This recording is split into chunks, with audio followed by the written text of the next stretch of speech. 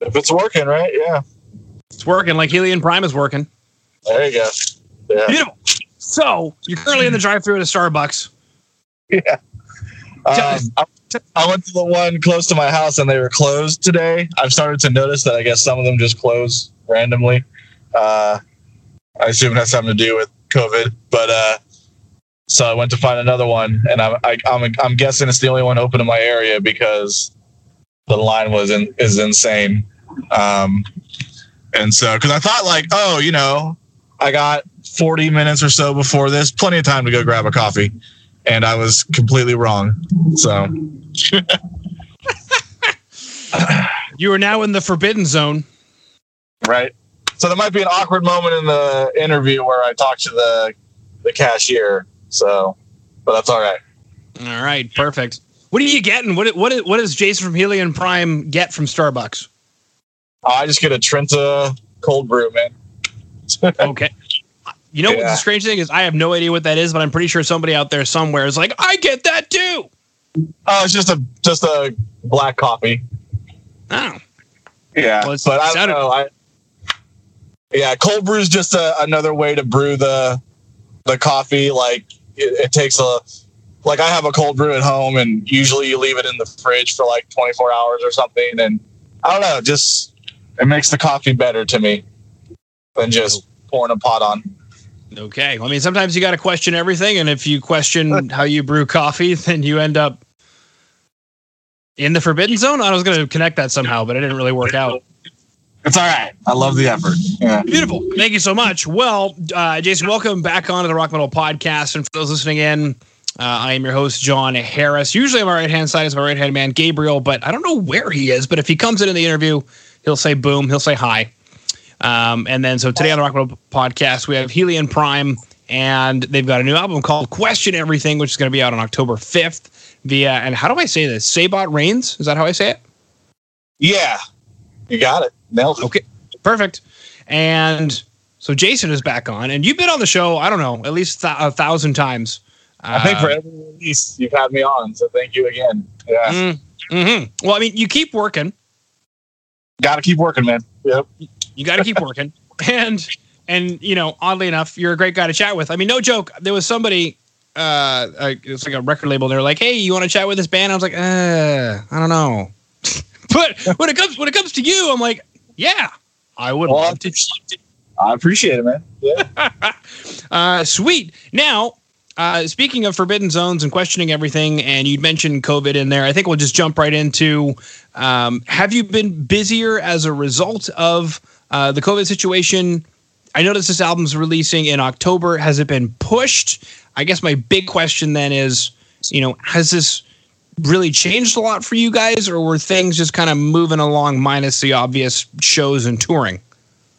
Things are kind of moving along. Actually, my original goal is September, so we're kind of ahead of schedule. And the main reason for that is we're kind of self-releasing this one instead. So we're on our own schedule this time, which it's nice in a way. But we had it done. We were ready to go. We did the Kickstarter, which was successful. And a lot of them were asking like, hey, when do you think the album will be out? And, I was like, screw it. I was like, what is the earliest time we realistically could put it out without just dropping it with no real advertisement time? And I don't know, early October just kind of seemed like the time we decided. So there's really no significance to the date. It was just the earliest we could get it out and still have time to promote it. So. Yeah. Now that takes me through a couple of quick questions. Number one is you mentioned that you are self-releasing this one, which is, you mentioned, kind of nice. So I guess take us through that. What was the decision to self-release instead of going through a label? Well, we were on AFM and they were really great. And we had only a 2-album deal with them. So moving forward for the third one, we just kind of wanted to see how a Kickstarter would do. And I don't know, the decision was just like, let's just see what we could do on our own, and we did actually look around, talking with AFM and with other people. And at the end of the day, we got a few offers, but again, it was just like, well, we did really well with the Kickstarter on our own. Let's at least give one album cycle and just see what we can do. And if it doesn't work out, we can maybe look at a label option again for the fourth album. Okay. Now, when it comes to the self-funding and going through the Kickstarter platform, I guess maybe take us through that a little bit. Why Kickstarter, and what was that process like? How did it end up working out for you guys? Well, sorry, I was paying for the coffee. And for the record, for people listening, I am on Bluetooth, so I'm not just sitting here on my phone. I feel like I got to throw that out. And you were socially distanced when you paid for the coffee. So, exactly. So I'm doing the right thing. I mean, $16,191. It looks like you guys got from 323 backers. So I mean, that's nothing to sneeze at. Yeah, and the decision really kind of came down to, for the second album, we didn't get that high of a budget from AFM, which is fine. I get it. Business is business. We were a smaller band. It's kind of like, let's see how you do. But Kickstarter is a really great way for us to kind of just do things the way we want to do it. There's certain things we wanted to do, certain things we wanted to put out. It's always cool to get the fans involved. I know not everyone in the world is sold on Kickstarters, but really it's just a glorious sort of pre-order that you get to be involved in and get some really cool stuff that not anyone else will be able to get their hands on. So, again, it was just all kind of a push for that kind of self-independence, just do things our way kind of thing. Yeah, well, I mean, looking at the page, the funny thing is, I don't do much on Kickstarter, but my wife is so much into people that make stuff for like D&D, for example, and she's always, pledging to projects on Kickstarter. And so I know I don't hear very much that bands are making use of platforms like Kickstarter, at least not in the last couple of years I've been doing the show. So I was just curious to hear more about that. And if it's something that, would you do it again? I mean, absolutely. Like, again, I'm not like, to put, for example, I think we got 5,000 euros for the Terror album from AFM, and we made $16,000 from the Kickstarter that we don't owe to anybody. So for us, it's kind of like, which one would we prefer, and giving when you put it that way, Jason. I'm just saying, right? Like, which one would you really want? And so it was really great, and it was really humbling too, because I was honestly kind of nervous. Obviously Prime's been a little rocky, and trying to land a singer, which we finally feel like we did with Mary, and that's a whole other story that if people really care about it, they can ask me. But anyways, so I wasn't sure how it would do, and I was kind of nervous, like, can we even do it? But we did. When we did it, we surpassed our goal by a lot. So it was very humbling, and it was also like, oh crap, we made way more than we thought we would. So again, it was really nice to think, all right, people still believe in us, Mm-hmm. And I care, so of course I want to hear about Mary. Tell me the story about Mary. How did Mary get in here? How did she get involved? Well, and that's the thing, and it's really funny. Like, I tell this to people. Mary was my first choice after Heather. She was recommended to me by Brittany Slays from Unleash the Archers, because for those who don't know, I've been friends with Brittany for almost 10 years now.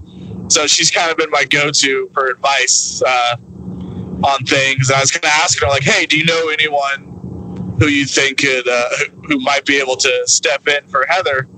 And she's like, oh, how about Mary Zimmer? And I actually hit up Mary, and she turned me down. She said no. Miss Zimmer. She turned me down. And so, we did the vocal search, and we found the singer Kayla. And then after that, we ended up going with Sozos, who I love Sozos to death.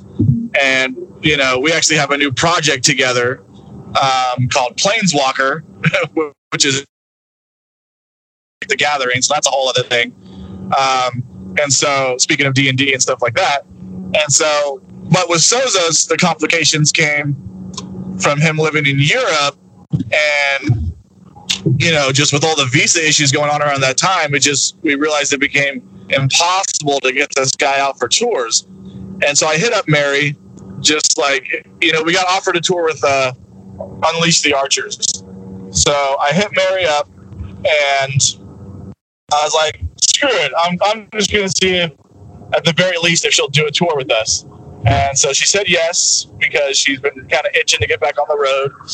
And we just had a great time together. The chemistry was great. And it just, I don't know, man, it just kind of felt right. And the issues with visas and Sozos, and I hated it. I was like, God, here we go again. Like, once again, we have to announce that we're changing singers. But for me, I'm always looking into the future and what will benefit the band. And I knew it was going to suck, and I knew we would take another hit. But at the end of the day, it still felt like the right choice. And so I'm glad I did it. You know, I really do think Mary's the one. It's almost like she's kind of meant to be the prime singer just because of the little dance that we did, right? Like, I hit her up, she says no. We do a tour together. The chemistry's good. You know, she's been with us for 2 years now, you know, unofficially and officially. So it's just like, you know, we really think she's the one. And, you know, Sozos and I, we got a new project together. Heather's been working with us again. So really behind the scenes, it's like a real big happy family that not a lot of people really see, you know, like there's no bad blood between any of us. Well, this is good. Now, one of the things I saw on the Kickstarter thing was science-based metal, and we probably chatted about this before, that especially with regard to an album called Question Everything, and there's even a track called Question Everything. We have The Forbidden Zone. I guess if you take us through this record, does this album have a theme running through it, and is it at all maybe coronavirus related? No, it's actually really funny that the timing for this album is kind of wild, because I've actually had the idea for this album since we made our first album, and it's not related in any way to COVID, even though it could feel like that just with the way the world is right now, but it's completely unrelated. And the idea behind it is each song, except for funny enough, except for Forbidden Zone, which is the one song we put out, and the title track, each song is based on a real scientist or philosopher or someone who's made an impact over throughout history in one way or another. And typically within the scientific world, someone who's sort of questioned an idea or had a theory that at their time they were either ridiculed or looked down upon for, but, you know, time being their ally would show that, oh, they were actually right. So the greatest example is Galileo, and he's who inspired the album. You know, he wasn't the first person to theorize that the Earth isn't the center of the galaxy, but he was probably the most popular one to say it. And so, you know, I was working at a school at the time, and I just kind of grabbed this Galileo book that we had for the kids, and it just sparked the idea of, oh, you know, doing an album paying tribute to different scientists throughout history who, you know, we wouldn't know the things we know now without them, but at their time it was considered like, oh, this is heresy, like, how dare you say these things? But then it's like, oh shoot, they're right, you know. But then as I went, yeah, right. But as I went along and started doing the album, the theme got a little more loose because I got inspired by a bunch of other people. For example, Alan Turing. I'm not sure if you're familiar with him, but he cracked the Enigma code in World War II. You know, that's one thing he's famous for. And, you know, he was kind of known as like the godfather of computers and AI. And if you've ever heard of the Turing test, it's like a test that if a computer passes this test, it proves they have artificial intelligence and all this stuff. So he was never really ridiculed for his theories or anything like that, but he was a homosexual, and for the time where he lived, that was illegal. So he was stripped of everything, and he was forced to like do hormonal treatment for a year, and he ended up killing himself. And it wasn't until years and years later that they like issued a formal apology to him and stuff. And that story really inspired me to write a song. So again, I sort of moved the theme to things based on that. Like not just like people didn't believe them, but for being who they weren't given the chance they deserved or something like that, you know? Yeah, I mean, the funny thing is, speaking of, I know the album's not related to coronavirus, but speaking of similar situations in relation to coronavirus, Ignat Semmelweis came up because all of his advice that he was admitted to an insane asylum for and beaten to death, which is to wash your hands, is, you know, tantamount to how we're beating this thing right now, and it's interesting. You know, yeah. how something as simple as that. He was actually someone on the list of people to write about. We ended up not doing it, but he was definitely one of the candidates for a song. Absolutely. Yeah, I'm curious. Yeah. How come he didn't make it? I don't know. Like at the end of the day, I just didn't feel inspired by a song where someone says, "Please wash your hands." You know? Oh, you could go deep, man, because they would handle corpses and then go deliver babies and then wonder why the infants were dying. Yeah. No, what's funny is so one of the guys who did make it, Gregor Mendel, it was sort of a similar situation, and I know I've said this before, so it's not like it's a secret, but Heather and I wrote this album again together. So she was there with me contributing lyrical ideas and melodies and stuff.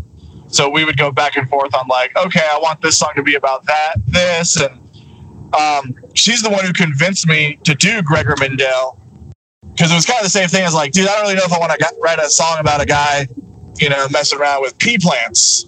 And she kind of read up on him. She's like, dude, there's so many cool things we can talk about with this guy, other than just the pea plants. And I was like, all right, you know, go for it. Like, show me what you got. And she wrote the lyrics. I was like, oh, it's amazing. So I'm sure Heather could have found a way to make a song about him amazing. So, you know, what could have been. Yeah. I know. Well, and peas are delicious. We're harvesting our peas right now out of our garden, and, you know, man, oh man. Complete. add it to your rice is a complete protein. Bang-a-wang. There it is. Yep. Absolutely. Sweet. Okay. Now, I guess this is a pretty, I want to call it maybe like an earthly album. We're talking about real people who did real things. However, we've got, you mentioned a couple of tracks, The Forbidden Zone, and I think you said also as well, Question Everything. And then we've got, you know, these like demons. I guess maybe take us through like the demons and stuff. Like, what's going on in the artwork for The Forbidden Zone? There's so many I'm questioning everything. There's so many questions I have. So, again, The Forbidden Zone is the only song not based on a real person. That song is based on Dr. Cornelius from Planet of the Apes. So what we have going on in that photo is just a reimagining of the closing scene from the original Planet of the Apes, when the main character Taylor discovers that he's still on Earth and he finds the Statue of Liberty. But of course we had to go Helion Prime with it. So instead of the Statue of Liberty, it's a statue of Sabot, you know? And the gentleman on the ground is, you know, it's our quote, not Taylor, you know, for copyright issues. It's just a guy with long hair. Mm-hmm. And the figure next to him is, again, quote, not Cornelius, comforting him. And so that's, again, playing on the closing scene to Planet of the Apes. But the reason Planet of the Apes is one of my favorite franchises, from the comics to the cartoons to the movies, everything. Like, I love the Planet of the Apes franchise. And I always wanted to write a song about it. So when doing this album, I was like, you know, Cornelius fits perfectly into the theme of this album. So I was like, I guess I can sacrifice So that's why we didn't write a song about the hand washing, because I had to do a song about Cornelius. But